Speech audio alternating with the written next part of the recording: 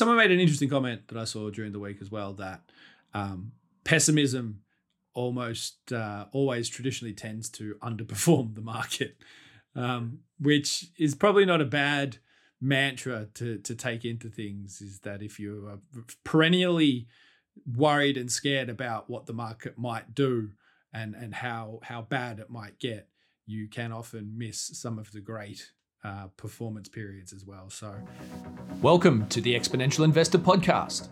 Want to be a better, smarter, more clued up investor? Well, you've come to the right place. We cover the breakthrough investment ideas you don't hear about in the mainstream to keep you on top of the megatrends and opportunities reshaping our world. Good morning and welcome to another episode of the Exponential Investor Podcast. I'm your editor, Sam Volkering, here with my co-editor, Kit Winder. And apologies first off for not getting a podcast episode out to you last week. I take full responsibility for that because in Kit's absence, I had actually forgotten to arrange a second guest after we had Nikolai Hubble on the week earlier. So apologies for that. Nonetheless, we are back and we are back with Kit. And Kit, we missed you, Kit. You've been away. How was your time away? Yes, very good. Picked up just a smidge of COVID on the way, but these days that means you've got a sniffle for about 24 hours, and it was okay. But yeah, 2 weeks off was a pretty serious chunk, and didn't look like that much happened really, so it was pretty relaxing. Yeah, no, well, that much has happened, hasn't happened. It's always debatable, I suppose, when it comes to the markets. A couple of things I probably wouldn't mind having a chat to you about, get your thoughts on this week. We could go many places. We could talk about the market perhaps in the midst of a rebound or perhaps a dead cat bounce. We may dive into that in a little bit. But one of the things I wanted to talk about caught my eye this week, and I don't know if you saw this or not, but Lloyds Bank are now offering one of the lowest rate long-term fixed mortgages that I think has ever existed on record. It's a 10-year fixed interest mortgage at, I think it's 1.66%, which is astonishing. 10 years at 1.66%. Now, you do have to have a 40% deposit, so it's a 60% LVR, loan to value ratio. Now, what do we make of that? So I look at this and I think, why does the bank happily lock in someone for 10 years at a 1.66% interest rate? Is this indicative of the desire for banks desperate to bring residential mortgages onto their books? Is this evidence of them maybe not really being all that worried about significant rate hikes over the next decade? I mean, what are your thoughts? I don't know if you saw that, or what would you make of this situation? Yeah, I saw that because it's sort of an American phenomenon to have fixed rate mortgages, and here it's harder to get them fixed for longer periods of time. And the current rule is, with interest rates at their lowest point in history, if someone offers you a fixed rate mortgage at a good rate for 10 or 20 years, take it. It's hard to deny it. Yeah, it's hard. I mean, it's a great time to be taking out a mortgage, and lots of people are. I mean, I saw your tweet, and the first thing I thought, you said, what does this say about the direction of interest rates? And to me, it says that they don't know the direction of interest rates. But yeah, it was an interesting point you raised earlier, just about whether this is a bank desperate to bring mortgage paying or mortgage loan customers onto their books, because that is something that Lloyds are pushing into under their new CEO. And, maybe it's a sort of lost leader. It's their version of a cheap product that they sell to bring people on board so that they then go into their, banking and investment services. Maybe that's what it is. But I think it probably is just that that reflects the mainstream view about interest rates over the next 10 years, which is that most sort of major financial institutions can't see them going up to the 5 or 6% that some people think is where they should belong. Yeah, I think the idea of them. So I think, and this is part of the confusion sometimes I think I have with how markets move, depending on central banks and their two words that I particularly hate: dovish or hawkish stances. I just those phrases are beyond me. Nonetheless, when they turn hawkish and that there's this idea of raising rates and ratcheting things up, some people are calling for half a percent hikes from the Fed. It seems like the Bank of England's probably going to nudge up again with theirs, so taking the incremental approach. And somebody in relation to my tweet about Lloyds Bank said something which I found interesting, and then I think the realization is that I think money is going to stay cheap for a very, very, very long time. For me, I don't see it getting anywhere near. I don't really see it getting anywhere near 3%, let alone 5 or above. I think they'll try and maybe get it to somewhere between 1 to 2% and sit on that for the rest of the decade, maybe the next 2. Mainly, so this idea that they're going to do that, even if they do that, if you're coming off a base of naught, that's quite a lot. So that does have a significant impact on especially when you've been at naught for so long that all financial institutions, all shadow banking institutions, everyone is geared up to the hilt based on 0% rates. So it's not like it briefly touched naught and then it's 1.5 so everyone can handle it. Everyone has predicated entire business models. $billion valuations are predicated on 0.25% rates. And so it's sort of the length of that duration that matters as well, I think. Exactly. And I think that more than supports why I don't see it going that much higher than sort of around the 1% mark, really. Because that would probably crash the economy. They just can't stomach that. And some of the comments out of the Fed are interesting about there's this tightrope, and we've spoken about this at great length as to how much firepower they've really got, because it either does crash the market or the property market, or it crashes the economy. And so they kind of walk this tightrope as to trying to do something, but not actually being able to do anything at all. And I think maybe that's starting to be reflected a bit more now in the actual market, as we see, the tech sector and growth companies with, loss-making growth companies, innovative tech growth companies, have been just had their head caved in by the idea of the Fed sledgehammer taking things higher.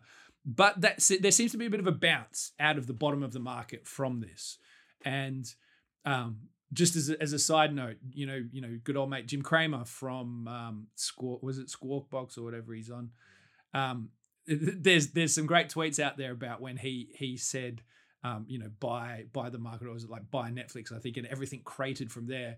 And then I think he said short the ARK ETF right at the bottom, and it's up 20% since he tweeted that out. The inverse Cramer play is the one to go. Or perhaps the Pelosi trade is again the way to go with, I think it was her husband bought a whole bunch of Google call options in December.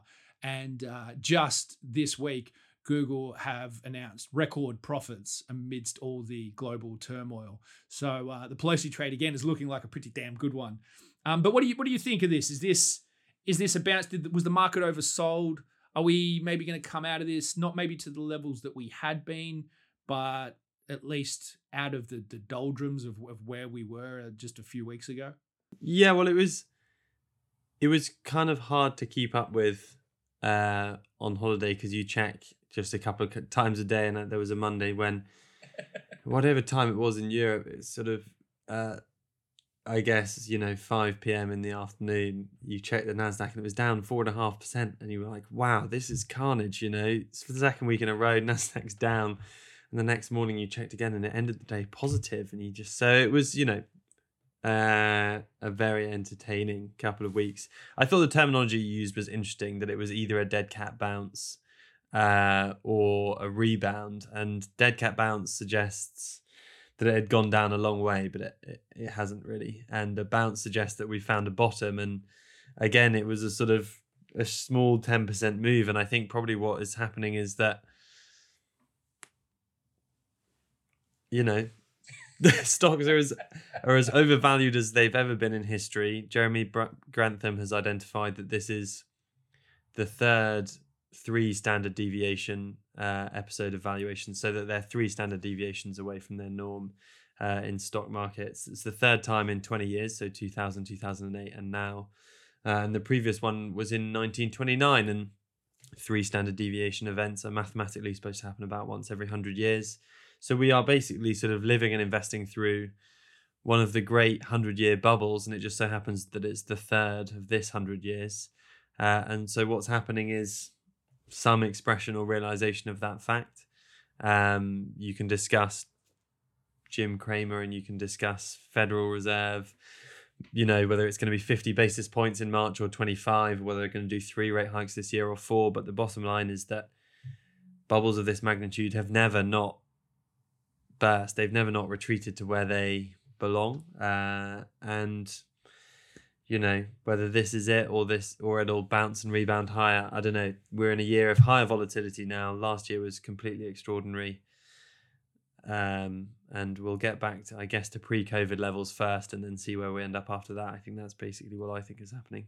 Yeah, I think the interesting thing there, and you just mentioned at the end, is the idea of returning to pre-COVID levels. And I think when you actually do sort of comb through the market, there are a number of stocks that are pretty close to not just pre-COVID levels, but like March 2020 COVID levels, which for me makes the market a bit of a hunting ground, in terms of, if you think about what's happened in the last 2 years, that for these companies to be now sort of trading at values around where they were before that, then you almost have to sort of brainwash yourself to forget about the last 2 years and consider where we are now.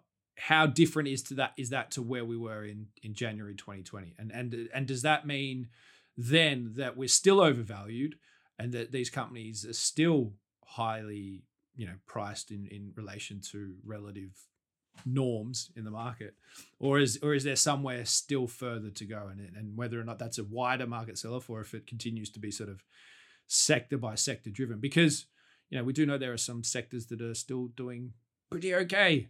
The traditional, plotters of, oil and gas and mining, it's continuing to just continue along while all this is taking place. So I think it reinforces the fact that the idea of passive investing perhaps is not as passive as it might seem for a lot of people, and that can come with a great deal of risk as well. And that you kind of got to play each card as it's dealt to you, especially when it comes to some of the sectors that have been just absolutely decimated in their stock prices over the last few months. Yeah, I mean, within the market that has sort of, in which not much has happened until this year, there has obviously been an incredibly powerful rotation. And as you say, the sort of the innovative, the tech, the growth, the high value, the SPAC, the IPO, the crypto, all those sort of the most speculative things that did so brilliantly in 2020 are still probably on 2 or 3 year time frames the best performing things to have owned, and that's quite interesting. And a lot of them, as you say, and the ARK Innovation is the sort of the flagship for this. A lot of the stocks within that have been so wildly ridiculed, Clueless Cathy and all that, they are back to where they were just before COVID hit. And for some of them, they're growing at 20%, 40%, 60% a year. And maybe there is some hunting to be done. That certainly is one view. The alternative is that, what led the market up is leading it down, and that the sort of rotation out of those things and into value is the first step, and that the second step is that everything plunges together. As always with investing, it's decision making under uncertainty. The kind of person you are will define sort of what decision you take now, whether it's seeing that risk spreading into other parts of the market, or whether it's now the growth story can resume. And maybe there'll be a bit of both along the way. This feels like a year which is quite indecisive so far. I mean, the Fed officials that you've described, they're quite indecisive. They still haven't done a rate hike, but somehow they're supposed to do 4 in the next 8 months. Maybe if they'd spread those 4 out over 2 years, I don't know. I think wasn't one of the big institutional banks at some point, didn't they come out and say that we expect 7 rate hikes? Yeah, double and 5 singles. Yeah, I saw that. And yeah, so it just feels like a market that can't quite make its mind up at the moment. And the violence of the moves is still very interesting. So rebound, dead cat bounce, whatever you want to call it. It's like Oh, sorry. the best 4-day period markets have had in a number of months, because that's sort of what happens in these volatile periods. You get the best days and the worst days, and it's pretty hard to know what to do, to be honest.